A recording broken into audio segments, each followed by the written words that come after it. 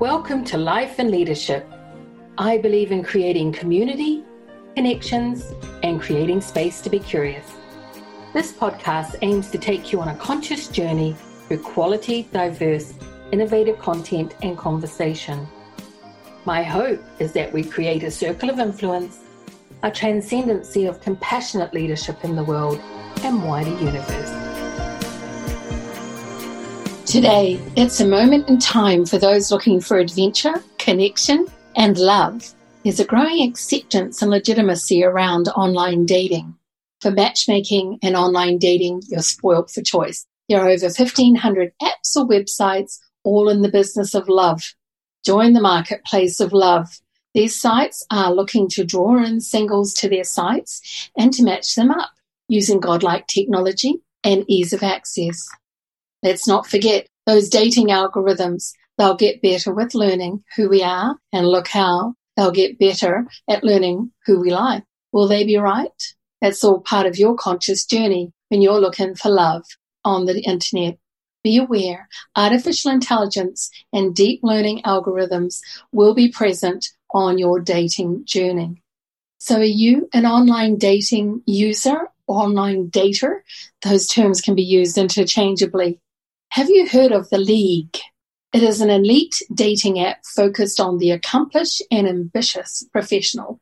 Then there's another more sporty site called Meet Me Outside. And in fact, you can connect in your device like your Apple Watch or Fitbit to actually show you are active. Another more recent phenomena is site matching, sightseeing and possibly meeting the one on your travels. Perhaps a little bit suspended, or for those who are working in places far from home. Bristler, another site for those sporting a beard, and for women who like men with one. A couple of fun facts. According to Dating Scout, Ireland has the happiest online daters, and France, can you guess, the most show-offish online daters.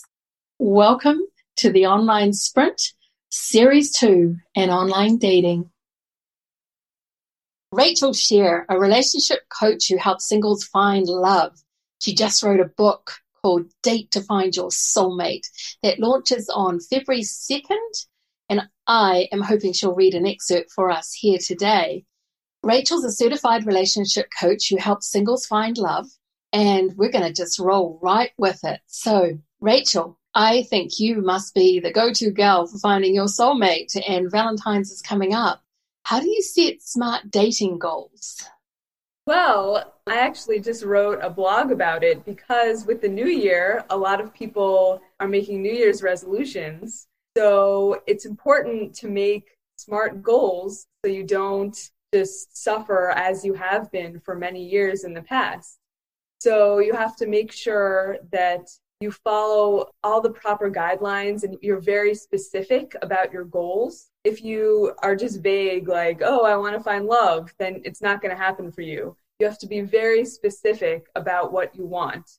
Even when you're making a wish, if you're too broad, your wish might come true, but it might not be exactly what you had in mind. That's the most important thing, to be very specific about your goal. And you have to have a good timeline. If you say you're going to find love at the end of the week, that's probably not going to happen. You have to make it realistic for yourself so you can find what you're looking for. And I actually have an 8-week course to help people gain clarity and figure out exactly what they want in a partner, and then learn how to flirt properly and attract the right person. After my 8-week program, some of my clients have found love. So it's possible if you do the work and you really put yourself out there. So I would say after 8 weeks of doing a lot of work on yourself, you can find love if you work with me. Fantastic, Rachel. So have you done online dating yourself? And how have you found it? Oh, yes. I've done online dating for over 20 years. It's the main way people date these days. Of course, I've met some people out and about doing activities or clubs or even at bars and parties, but online dating is the way to go, especially with the pandemic, because people can't go out for the past year. So There are so many different Facebook groups and Zoom networking events and lots of activities where you can meet people online these days. Oh, cool. So for your online dating, give us an example of a SMART goal you set for yourself. Well, what I tell my clients is that you have to figure out what makes sense for you. So let's say I have a client who wants to be married as soon as possible. Then first they have to be very specific about what they're looking for. And you should not say superficial traits. Let's say that they want to find a loving partner who will support them and help raise kids with them if that's what they want. They have to be specific about what they're looking for. They need to be realistic, because if they're looking for a partner who runs marathons, but they can't even walk a mile, then that's probably not the right partner for them. And as I said, timeliness is important. So they have to just think about what's an ideal timeline for them. If they're getting older and they think they want to have children by the time they turn 35, let's say, then they need to really focus. That should be the main focus for them, to find a partner, but they can't expect to have kids with someone after one date. They need to be realistic again. I actually have a chapter in my book about it, because I've been on dates with guys where during the first date, they say they want to have children within a year. And that's kind of unrealistic, because that would mean that I would need to get pregnant in 3 months. So unless we're going to rush to the altar, I don't know how possible that would be. Wow, good point. My gracious. Yeah. So what would be the top 3 dating skills that need improving? Clearly for men, not asking for children within a year. Well, the first thing is to really know your values and relationship requirements. If you're not clear on that, then you're not going to find a partner who's suitable for you. You could waste your time for years with the wrong person. And then let's say you do want kids, and then you never talk about it with your partner. And then you're together for 5 years, and then you find out that your partner does not want kids. Then you just wasted 5 years. So be clear on what you want in a partner before pursuing anybody. That's number 1. Number 2 is to be your true self. A lot of people change who they are to be more like what their partner wants. But if you're a different version of yourself, the truth will eventually come out, and you're not going to be compatible.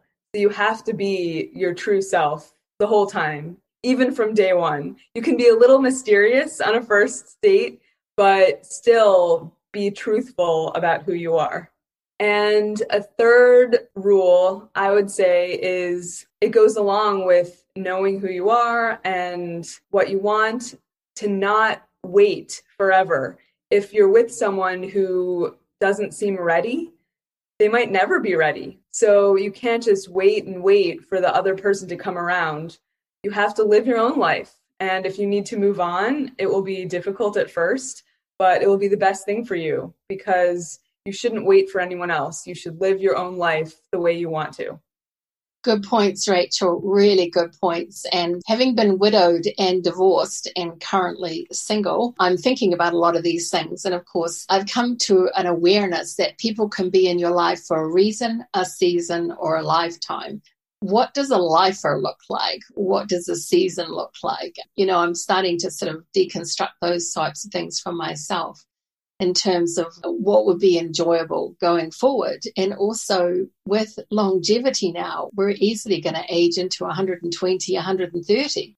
The decisions you might make today could be a bit different if you're thinking you might have 100 years together. You know what I mean? And can the person you're considering as a lifer, can they actually evolve with you, or are they going to sort of stagnate or retract into adolescence or something else? But clearly you start to think about what is it that the partner you would like to envisage being in your life looks like. Yes, you just said a lot of really great things. First of all, humans don't fully develop until they turn 25. in their brains, at least. Their brains are not fully developed until age 25. So if you get married before that age, you might not be your true self. And a lot of people get married young and then they get divorced by the time they hit 30 because they realize they're not who they want to be and their partner is not who they thought, because maybe they're growing, but they're growing separately. Again, the most important thing is to know your true identity and who you are before jumping into a relationship with someone else. And then if you want to be with someone forever, which could be 100 years, that's a long time, you have to make sure that you have complete compatibility. That means physically, emotionally, mentally, and spiritually. You can be with someone happily and not have full compatibility, but in order to have a really fulfilling relationship, you need all of those aspects to be happy. Yeah, great points. In fact, my first marriage was when I was 20, and this was a person I could evolve with. Unfortunately, he died just before we were married 10 years. So I kind of experienced widowhood very early in terms of my lifetime, but he did leave me with the gift that today really is the present, as in therein lies the gift. And that certainly gives me a very different spin on relationships than it's often the norm if you have not lost a significant other. There's all kinds of losses. We lose parents, grandparents, children. But for me, that losing a significant other, that was a pretty big jolt in my life. So I know what a really great relationship looks like. But as I've disclosed, I'm also divorced. So I also know what a relationship looks like that doesn't work for me, in that I need a partner who will grow and evolve. I tend to be a round peg in a square hole. So I'm not going to be doing the typical things of people my age. Clearly, I'm podcasting. And also that opens the door, because I still have a very fulfilled and vibrant and robust life. Finding a man who's just going to golf and watch TV, well, it depends on the kind of TV, but that's not enough to keep me engaged. And also, I have a very vibrant life. So a partner who also doesn't have a fulfilling life could be a drain. So I love what you shared, but I almost now am sitting here thinking, do I need to be a psychologist and an anthropologist and what other ologies I might need to do all this? So why would someone go to a relationship coach? Where does the value lie for doing that? There's huge value in figuring out who you are and what you want in a partner. So many people go to school to learn skills for their careers, but your romantic relationship is the biggest thing in your life. Like, you're going to spend so many hours with your partner, and a lot of people don't do the work on their relationship. And that's why so many divorces happen and so many marriages fall apart, because people just assume it will work out, but it doesn't. You have to really do work on yourself and your relationship in order for it to survive. And there are actually 3 entities of a relationship. That's why it's pretty difficult to do couples coaching, because there's the personality of one person, the personality of the second, and then their relationship is the third entity. So it's really complicated coaching couples. I've done it and I enjoy it because there's so many different aspects involved, but you really need to do work as a couple in order to make it work. And then working with singles is more enjoyable, in my opinion, because I have been single for the majority of my life. So I understand these people and I know what it takes to make a relationship survive. And I have so many great skills and tips and lessons that you can follow in order to find your soulmate. Great points, really good points there. And also at different stages and ages, we need different things. So this is one of the things I've been looking at, having been very successful in my career. And in contrast, been married most of my life. I enjoy being married and I really miss the companionship. But because I've been divorced, I have discovered that there are some parts that can be intolerable or actually really bad for you. And it's not smart to stay in something so destructive, not for your well-being and certainly not for your soul. So I also have been thinking about why would I want to take on a relationship having seen the dark side? And of course, in my first marriage, we had to evolve. I had to grow up. There was this underlying commitment to forever and our best interests, our vision for our family as present parents, but also weighing up probabilities of I'll need to bring my sense of adventure when I do decide to online date, and also be more discerning about what would work. Why would you date? You're well established, you're happy, you've got a great life. And I actually said to him, it is being around a man who is in his man is when I can be in my feminine. And that is where the deficit is for me now. I would really like the opportunity to enjoy a man who knows how to be a quality man, as opposed to needing me to take care of everything and take charge and all that kind of things, which I can do, but I'm now not so willing. I'm unwilling to be in a relationship that is not balanced and focused on the well-being of both of us.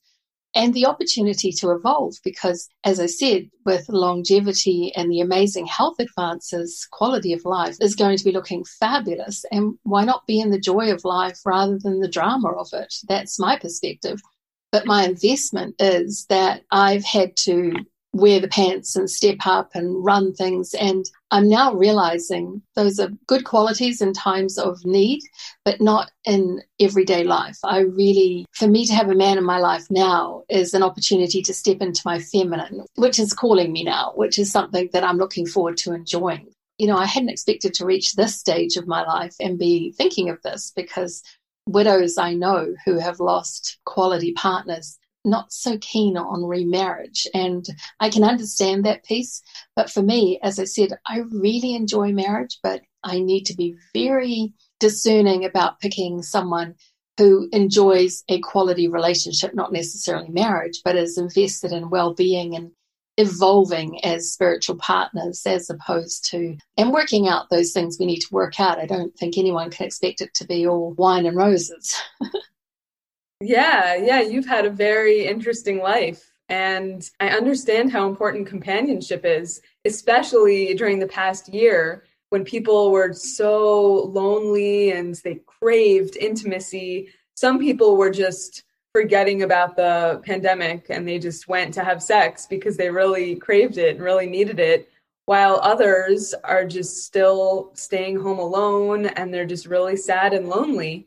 There's a thing called cuffing season, which happens in the winter months, where people get together. They know it's not going to last. They know this is not going to be their forever person, but they just want companionship for these cold winter months.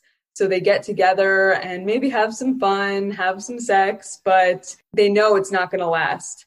They just want someone to be with for the time being until they do find someone that they're compatible with. I've never heard that term. I will have to write that one down, but that's not surprising. We're social beings, and I really like people. I really enjoy people and value my in-person time, less so my screen time, but I'm grateful for godlike technology. One of the things that I'd be leery of is, and I'm not going to speak eloquently to this, but there is a vein of thought around for women when you have sex with a man, he takes your energy for 7 years and it drains you for 7 years. I don't know if you know anything about that. Sorry to put you on the spot. But also, I've never been a sort of one-nighter stand person. When I sort of read some stuff around that, I was like, no, I don't have the energy to spare for that. And I think women, we give a lot of ourselves away as well. So you can go in with an attitude of, this is for a reason or a season, but there's a cost energy-wise and possibly other ways. And it means you're not available for a quality man or quality partner. I haven't heard that it's 7 years. That's crazy to think about, that once you have sex with a partner, you've given your energy away for 7 years. I have heard that before sex, the woman has all the power because the man craves sex so much. But then after sex, the man has all the power because women have these hormones and we grow attached to someone after having sex, which is why I agree with you. there's no point to one night stands from a woman's perspective, at least, because we grow attached and we feel bonded. So if you never see the person again, then you're just going to have these emotional attachment feelings and not be able to do anything with it. Yeah, good point. On the post-sex one, the other little tidbit, these are not facts, people, but things that have crossed my dashboard that I can't source, is apparently a man's saliva has something in it that is like cocaine to women. That's what triggers that hormone cascade, I understand. How intimate you get for us women can have a cost. And again, I don't have sources for this, and I probably won't get them together for this reason, but it's worth just dropping into the conversation for people to think about. I manage the risks in my life and what are the probabilities, and I'm all for adventure and fun, but yeah, there's some cautionary things to be aware of out there. Yeah, the hormone is oxytocin that's released from a woman's brain. Men have it too, but there's not as much. When a woman has sex, watch out, she's going to be hormonal. She releases oxytocin and then she's going to be attached. Absolutely, if not addicted. You can kind of see where the codependencies and other isms come in. So tell us a little bit more about your book. Why did you choose to write at this time? And has it been a long-term goal? No, I actually have never really enjoyed writing, to be honest. I never really thought it was something I would do. But for many years, I would tell friends and family members about my terrible dating stories. And they would always say, wow, you need to turn this into a book. This is crazy. And then I became a relationship coach. And then early on in the pandemic, I got laid off from my job. And I thought about all the different relationship experiences and lessons that I had gathered throughout the years.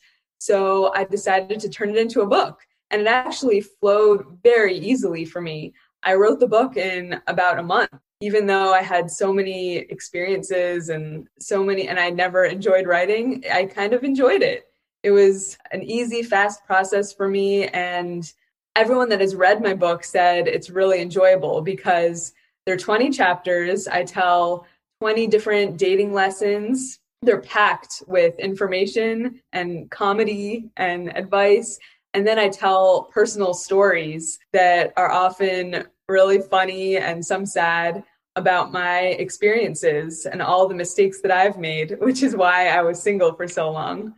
I know you said that you wanted to hear an excerpt from the book. And since this topic is online dating, chapter 2 of my book is called Dating App Overload. And it's my longest chapter because there's so much to say about online dating. I talk about terrible profile pictures, patterns I've seen in conversation, personal stories of online dating mistakes I've made. And then I tell some stories, like longer stories of very strange online dating experiences that I've had. So right now, I'm just going to tell the section, Common Patterns I've Seen in Conversation.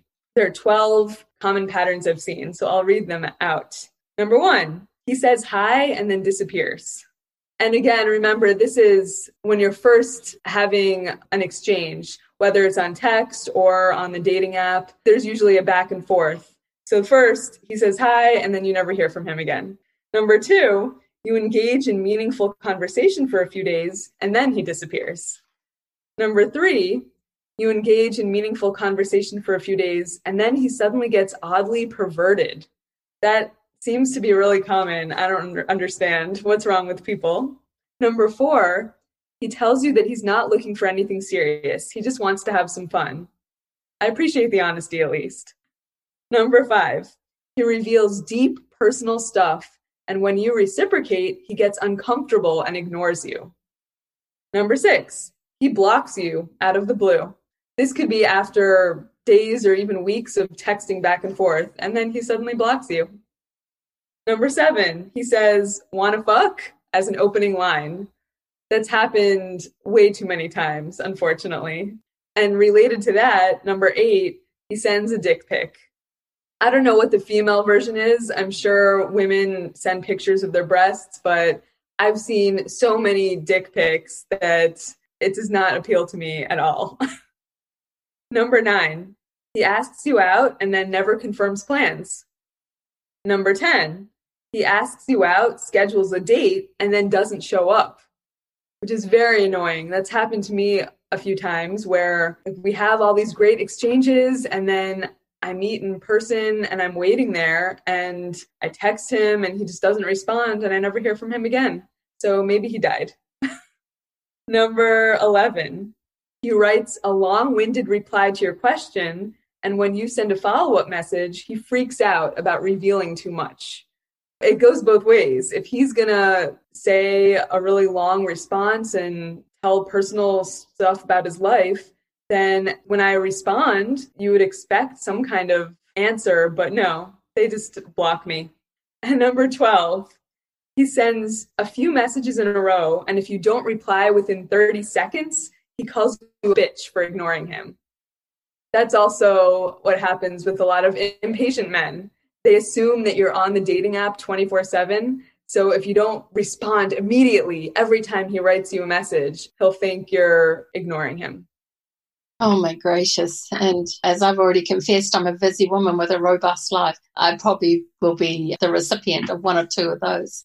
I think it was number 10 where you said you set a date and he doesn't turn up. I did tip my toe in December 2019 and got chatting with a chap who really seemed quite lovely. And we set a date and he didn't turn up. On the Saturday, on the Wednesday, I got a call from the wife.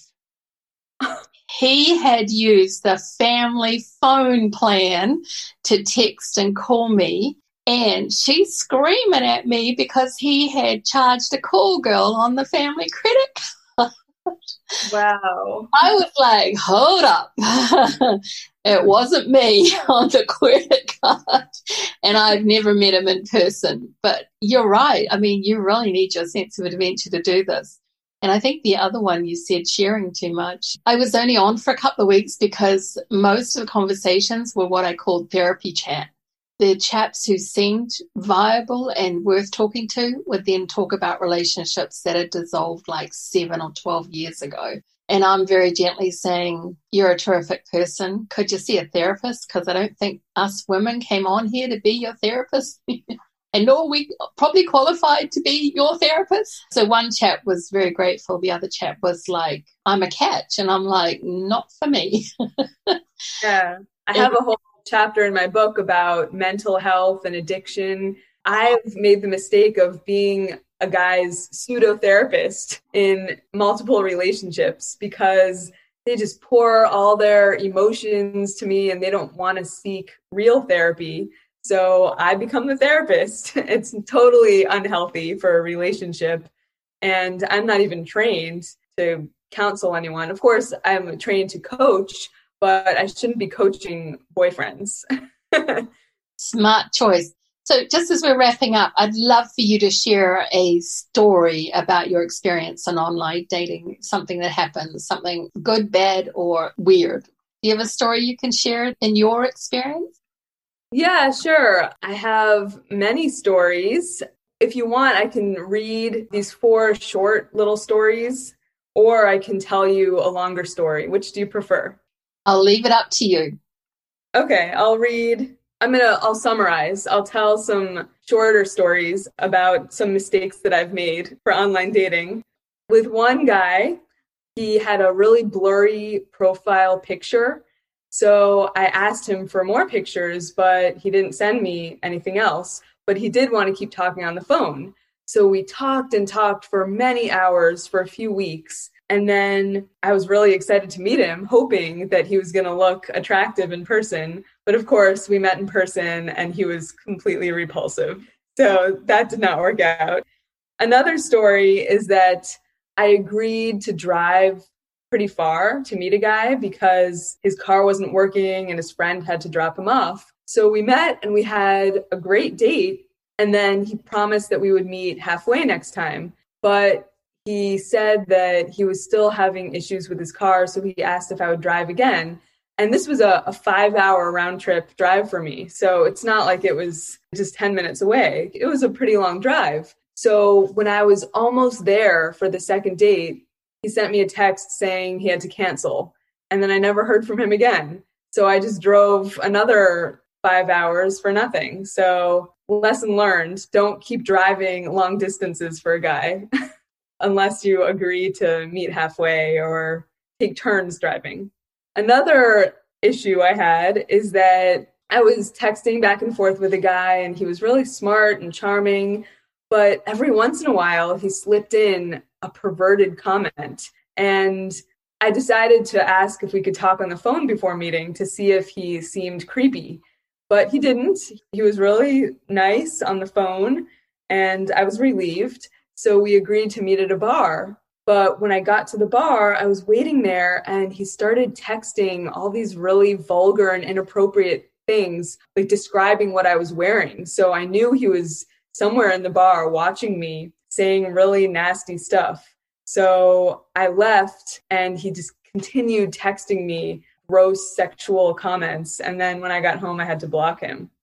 And then a fourth weird story is that I was supposed to meet a guy at a club, and he sent a message saying he was running late. So I waited by the front door because it was a dark, crowded club, and I didn't know if I would ever find him. So I was waiting and waiting, and he texted every few minutes saying he was looking for parking, he was on his way here, he was a block away. Like, this went on for 2 hours, that he kept saying he was almost there. And I just stupidly stood outside in the winter evening waiting for him like a fool. And then he just stopped texting me and never showed up. Lesson learned, I should have just gone into the club and enjoyed my night instead of waiting for this loser who never showed up. So those are just some examples of mistakes I've made. There are plenty more, and I've had hundreds of online dates. So I know what it's like out there.